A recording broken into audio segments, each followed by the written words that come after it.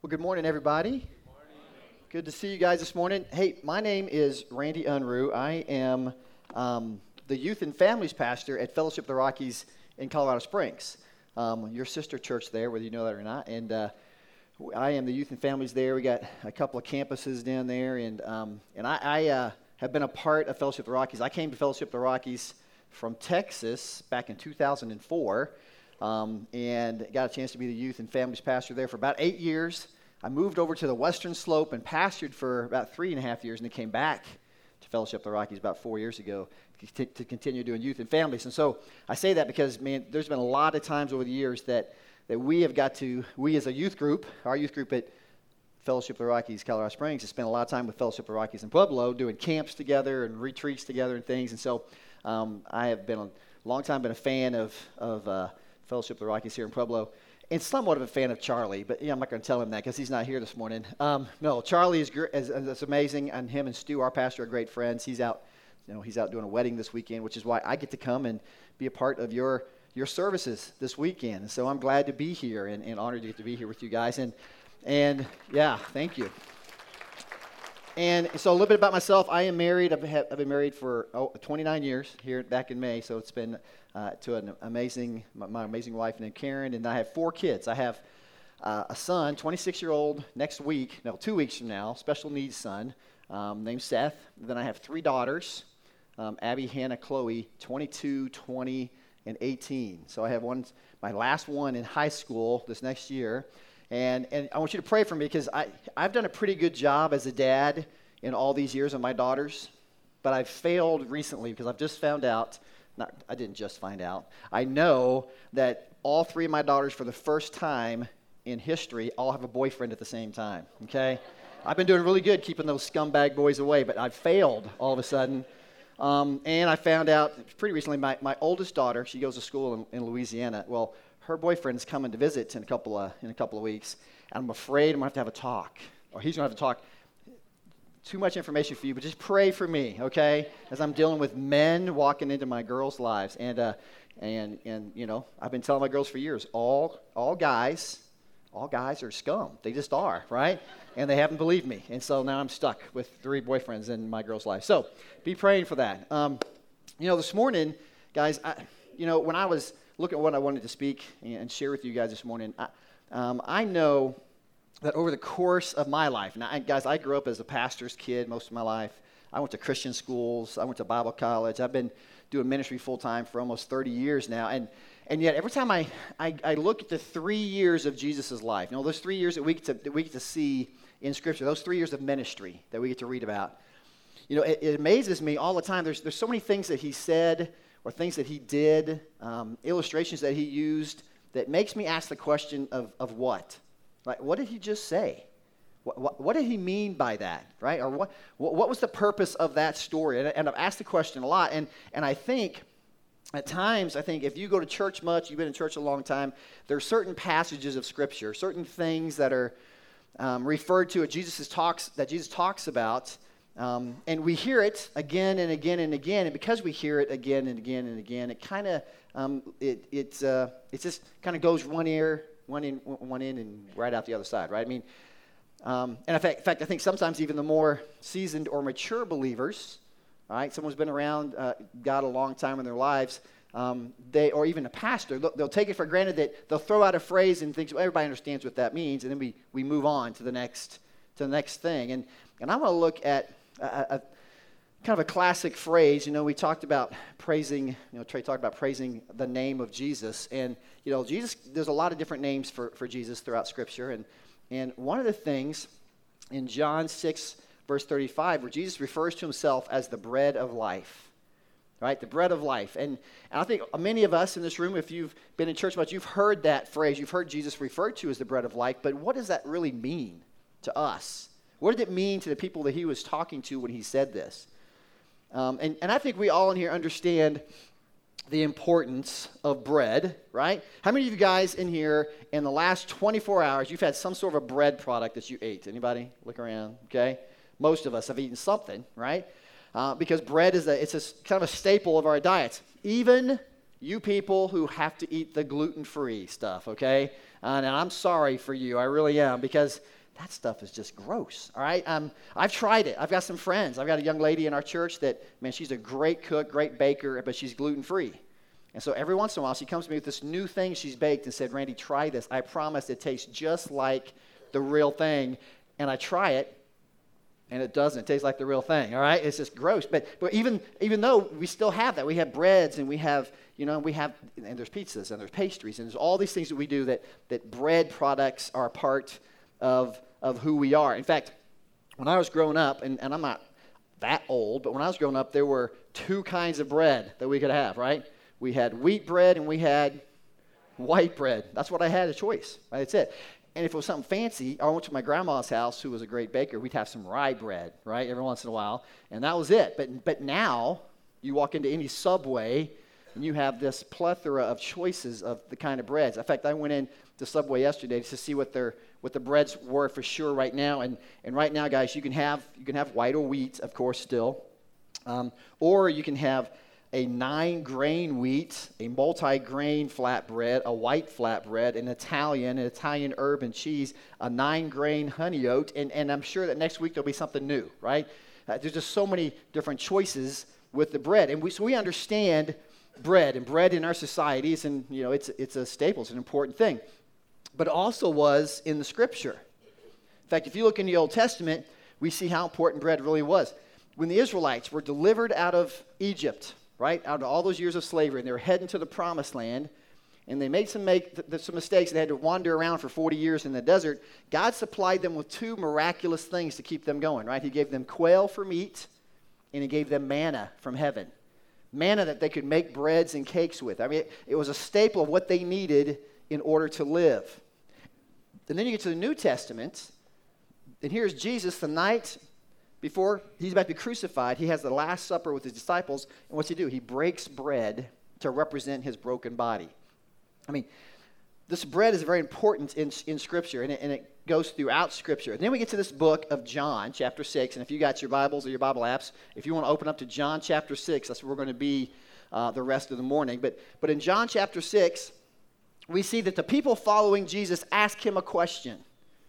They're trying to, in fact, they reminded him of a story, trying to get an answer from him. And they go in John chapter 6, verse 30, and this is what they say. So they asked him, "What sign then will you give that we may see it and believe you? What will you do?"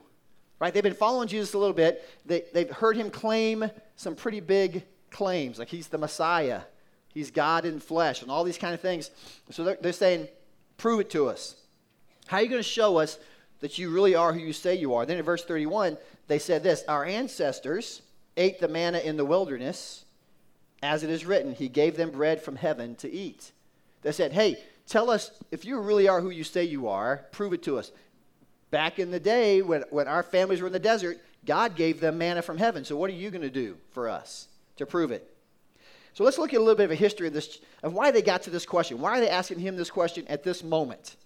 All right. Well, first of all, Jesus, at the beginning of this chapter, just a few days before, he had fed the 5,000 with just 2 fish and 5 loaves of bread. And of course, if you know the story, it says in the Bible that he fed 5,000 men, meaning that there were also women and children there. So this number could have been anywhere from 10 to 15,000 people that Jesus fed with those 2 fish and those 5 loaves of bread. A lot of these people were there at that time, right? And a few years ago, I got a chance to go to Israel and visit the Holy Land. And I'm telling you, as a pastor, it changed how I read Scripture, getting to be able to be in Israel and see that. If you ever get that chance, it's an amazing trip. And I took lots of pictures, and we got to spend some time at the Sea of Galilee, where a lot of this stuff takes place. And I took a lot of pictures, and then when I was looking for those pictures to show you guys, I couldn't find my pictures. So I downloaded some pictures that look just like my pictures, I promise, okay? You'll just have to take my word for it. But when you get to this place, there's this side of the mountain on the Sea of Galilee. I got a picture, and this is kind of where they think that Jesus may have fed the 5,000, the 15,000, right? He is somewhere on that mountainside, on that hillside. People are gathered around. This little boy has his lunch, 2 fish and 5 loaves of bread. Jesus does this miraculous thing where he breaks it all up and feeds everybody. Okay, it's an amazing thing. A lot of these people were there. That's why they're asking this question now about manna from heaven, right? And then Jesus says, after that's over, he sends everybody home. He sends his disciples on a boat. He walks down to the Sea of Galilee, which is the next picture I have. Just notice, and it's just basically it's a big lake is what the Sea of Galilee is. And he walks down. He sends the disciples out on a boat. He says, "Go across. I'll catch up with you." Then he goes back to try to recuperate. Man, he's tired. He's been teaching. He's been doing all these things. He needs a rest. He finally decides to go catch up with the disciples. And this is in the story where he walks on the water to get to the disciples in the boat. And that's, of course, a whole other story. And he gets to the boat. He jumps in the boat with them. And then they go across to Capernaum. Now, they're in this city of Capernaum, and the crowd that he had fed, the crowd a few days later is thinking, we need to find this Jesus guy again.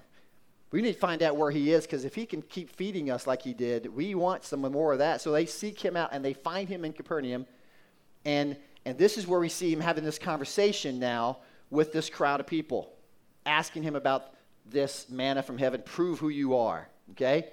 So they said, Moses did this, right? This is miracle from heaven. So then Jesus comes back to them in John 6, in verse 32, and he says to them this. He said to them, "Very truly I tell you, it is not Moses who has given you the bread from heaven, but it is my Father who gives you the true bread from heaven. For the bread of God is the bread that comes down from heaven and gives life to the world." "Sir," they said, "always give us this bread." Then Jesus declared, "I am the bread of life. Whoever comes to me will never go hungry, and whoever believes in me will never be thirsty." Guys, again, we talked a little bit about the importance of bread, but let's look at some things that bread, the physical bread that we get to eat on a regular basis, can do for us. Because, first of all, bread, and this is in your notes there, bread can nourish me, right? Bread can nourish me. It can nourish us. When I was doing some study for this, I went and found an article called Bread in Your Health, and it's the benefits of wheat bread, okay? Just so you know, here's some benefits of wheat bread. There are many health benefits of eating whole wheat bread. It says not just the high content of fiber. Whole wheat bread is also loaded with vital nutrients, such as vitamins, minerals, niacins that are very important to your health, and weight maintenance as well. Studies have shown that women who eat whole wheat instead of white breads weigh much less and are better able to maintain their healthier weights. Inflammation is lessened by people who eat healthy wheat breads on a regular basis, and the risk of type 2 diabetes and heart diseases are lowered as well. Wheat bread keeps your digestive system on track and decreases problems of the gastrointestinal tracts. The fiber content within wheat breads has been shown to protect women of the premenopausal age against cancer within the breasts. The women in these studies ate at least 30 grams per day. These breads will be of great benefit to your heart in several ways. Cholesterol can be lowered, blood pressure and glucose levels can be regulated also. Wheat bread, it can nourish you. It can make you healthier if you eat the right amounts and you are constant in this. It can nourish you. Bread can do that. Bread can also satisfy me. Bread can satisfy me. How many of you guys in here have ever eaten at Texas Roadhouse? Anybody? Okay. I love the food at Texas Roadhouse. I love their steaks. I get the kebab a lot, so I like. That's my go-to meal. Maybe the fried chicken. That's really good as well. But here's the problem with Texas Roadhouse. It's those basket of rolls they bring out first, right? Not just the basket of rolls, but that honey butter that comes with that.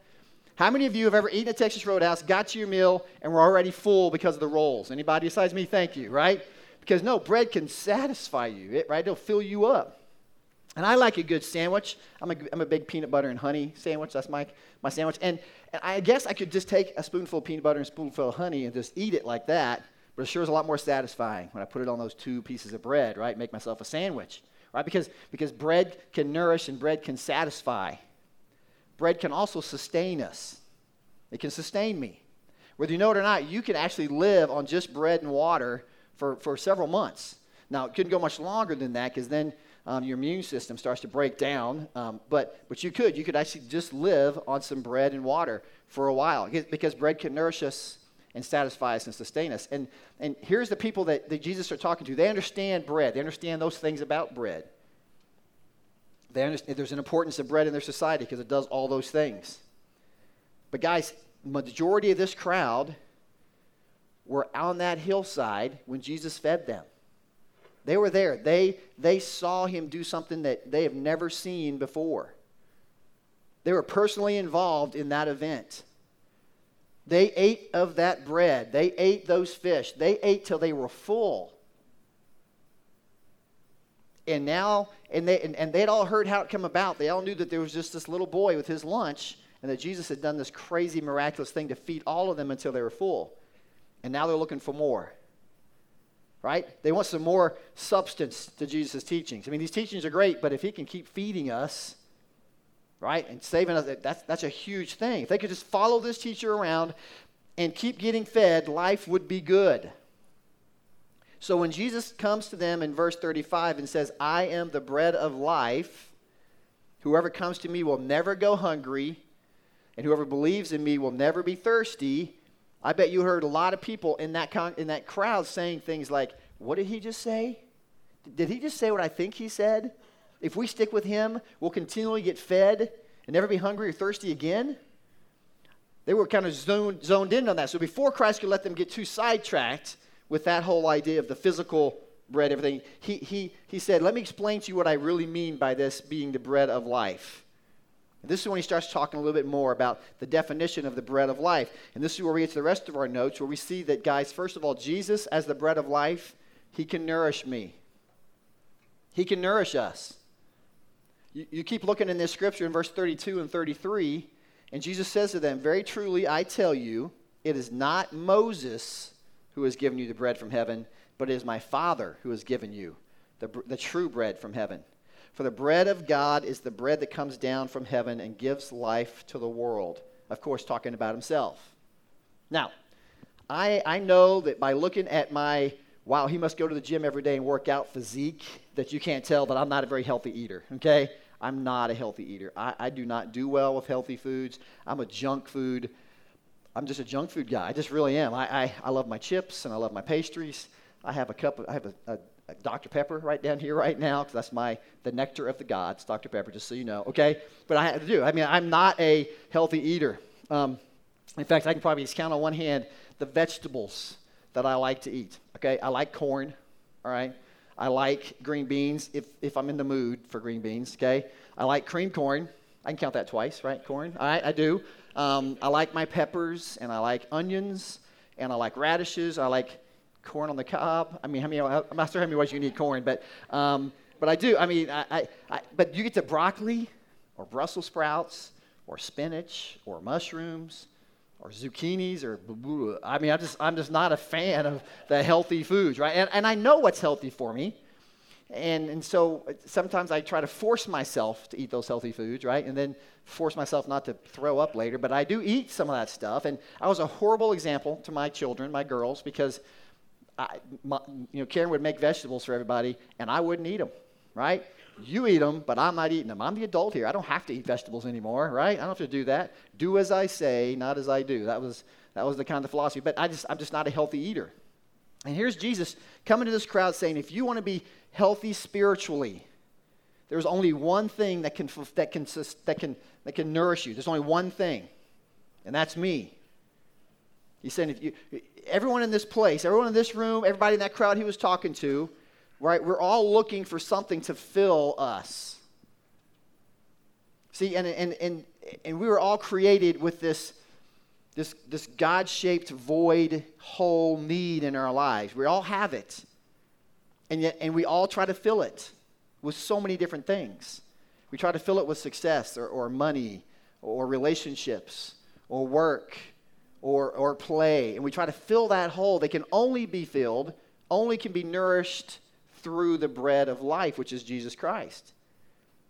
And when we try to fill that void with other things, we just remain empty. We still feel empty. We keep searching because we keep being empty. Jesus is telling this crowd, and he's telling us, that the bread from heaven, the bread that came from heaven himself, is the bread that gives life, is the bread that gives sustenance to a world in great need of being filled. Here's where this key thought comes in. It's on your notes. Jesus wants us to know that he not only wants to be the one who nourishes us, he is the only thing that can nourish us. The bread of life, he nourishes. If we want to live a fulfilled spiritual life, his nourishment is all we need. That's it. So Jesus, the bread of life, can nourish us. Second, Jesus, the bread of life, can satisfy me. Right? He can satisfy me. You go back to this in verse 34, and after they heard about this bread of life, they immediately said, always give us this bread, right? Because they were thinking physical bread. Fill me up from now on. Always give us this bread. Then you jump a few verses later, verse 47 in John chapter 6. And here's what Jesus tells them. He says, very truly, I tell you that the one who believes has eternal life. I am the bread of life. Your ancestors ate the manna in the wilderness, yet they died.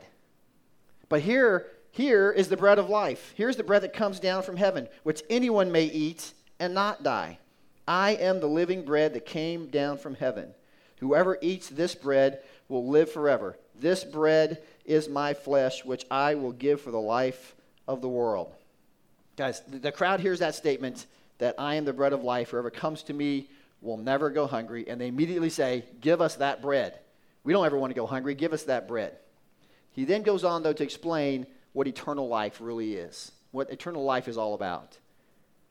And it always amazes me to watch how amazing of a teacher Jesus was, right? Because he would take any situation, any group that he had, and he wouldn't go into some theological PhD type message at them. No, he would take something that he knew they would understand, and he used that to drive home a point, to drive home an illustration.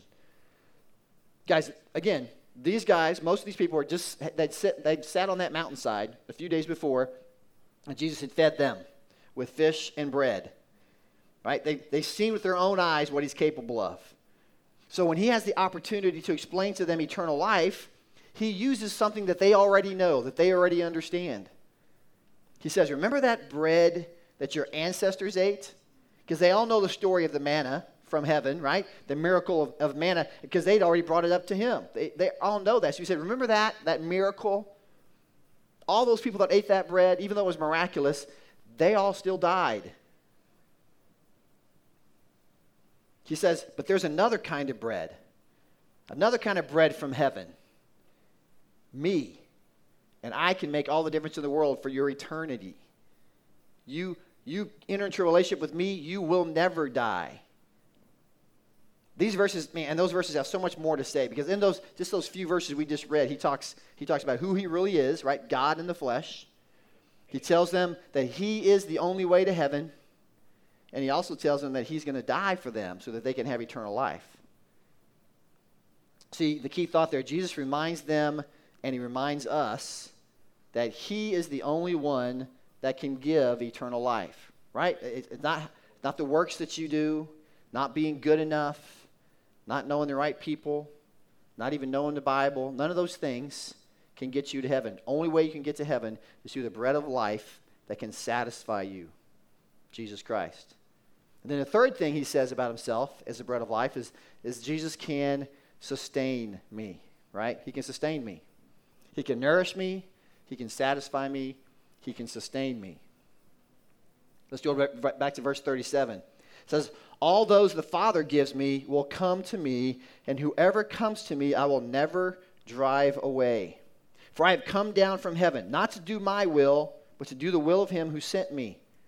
And this is the will of him who sent me, that I shall lose none of all those he has given me, but raise them up at the last day. For my Father's will is that everyone who looks to the Son and believes in him shall have eternal life, and I will raise them up at the last day. He's making several promises there to us.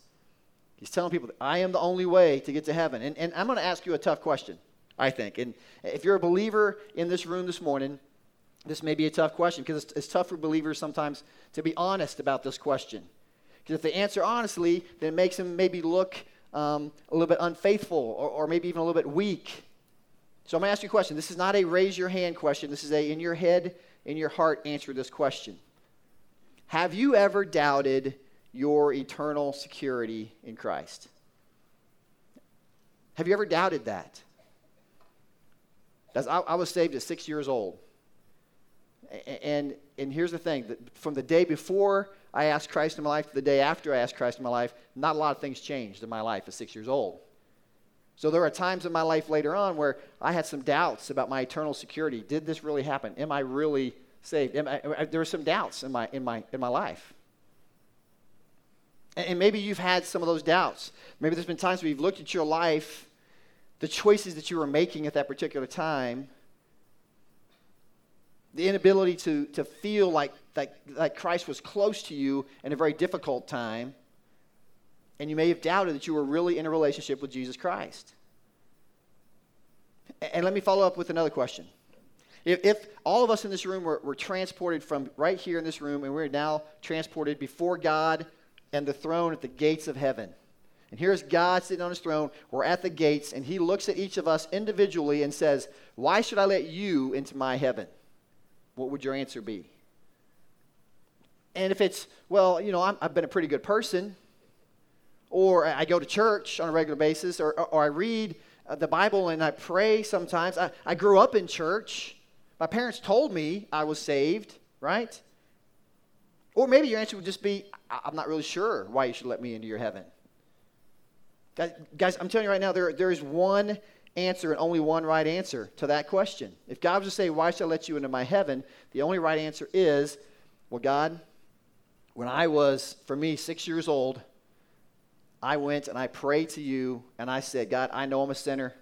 I know I can't do this on my own. I want to enter into this life-changing relationship with you." That's what gets you into heaven. That life-changing relationship with Christ, and only Christ, can get you into heaven. You have to enter into that relationship. That's what does it. And Jesus says, he makes some promises. If that is your answer, and you know that for sure, here's some promises Jesus tells us in the Scripture. Verse 39, "And this is the will of him who sent me, that I shall lose none of all those he has given me, but raise them up at the last day. For my Father's will is that everyone who looks to the Son and believes in him shall have eternal life, and I will raise them up on that last day." Did you get that? He said, if you have entered into a relationship with Jesus Christ, if you entered into a relationship with me, he says, I will lose none of them. None of them. It doesn't matter if maybe you've been confused at times about your relationship with Christ. It doesn't matter if times you felt distant from Christ. It doesn't matter if at times you screwed up in the things of Christ. No, if you are in a relationship with Christ, if you've entered into that relationship at any time in your life, Jesus says right here, I shall lose none of them. And here's the deal. I want to encourage you with, guys, for me, and I'm sure for you the same way, I really want to trust, I'm going to trust Jesus' hold on me a whole lot more than I'm going to trust my hold on him. If he promises to never lose me, then I'm confident he will never lose me. Because here's the key, the last thing on your notes. Here's the thing. Key thought. The bread of life will never go bad. Right? Jesus Christ is always going to be there for us. He says, I'm the bread of life. I can nourish you. I can satisfy you. I can sustain you. Nothing else in our lives can do that. Only he can do that. Do me a favor, if you would bow your head and close your eyes with me for a second.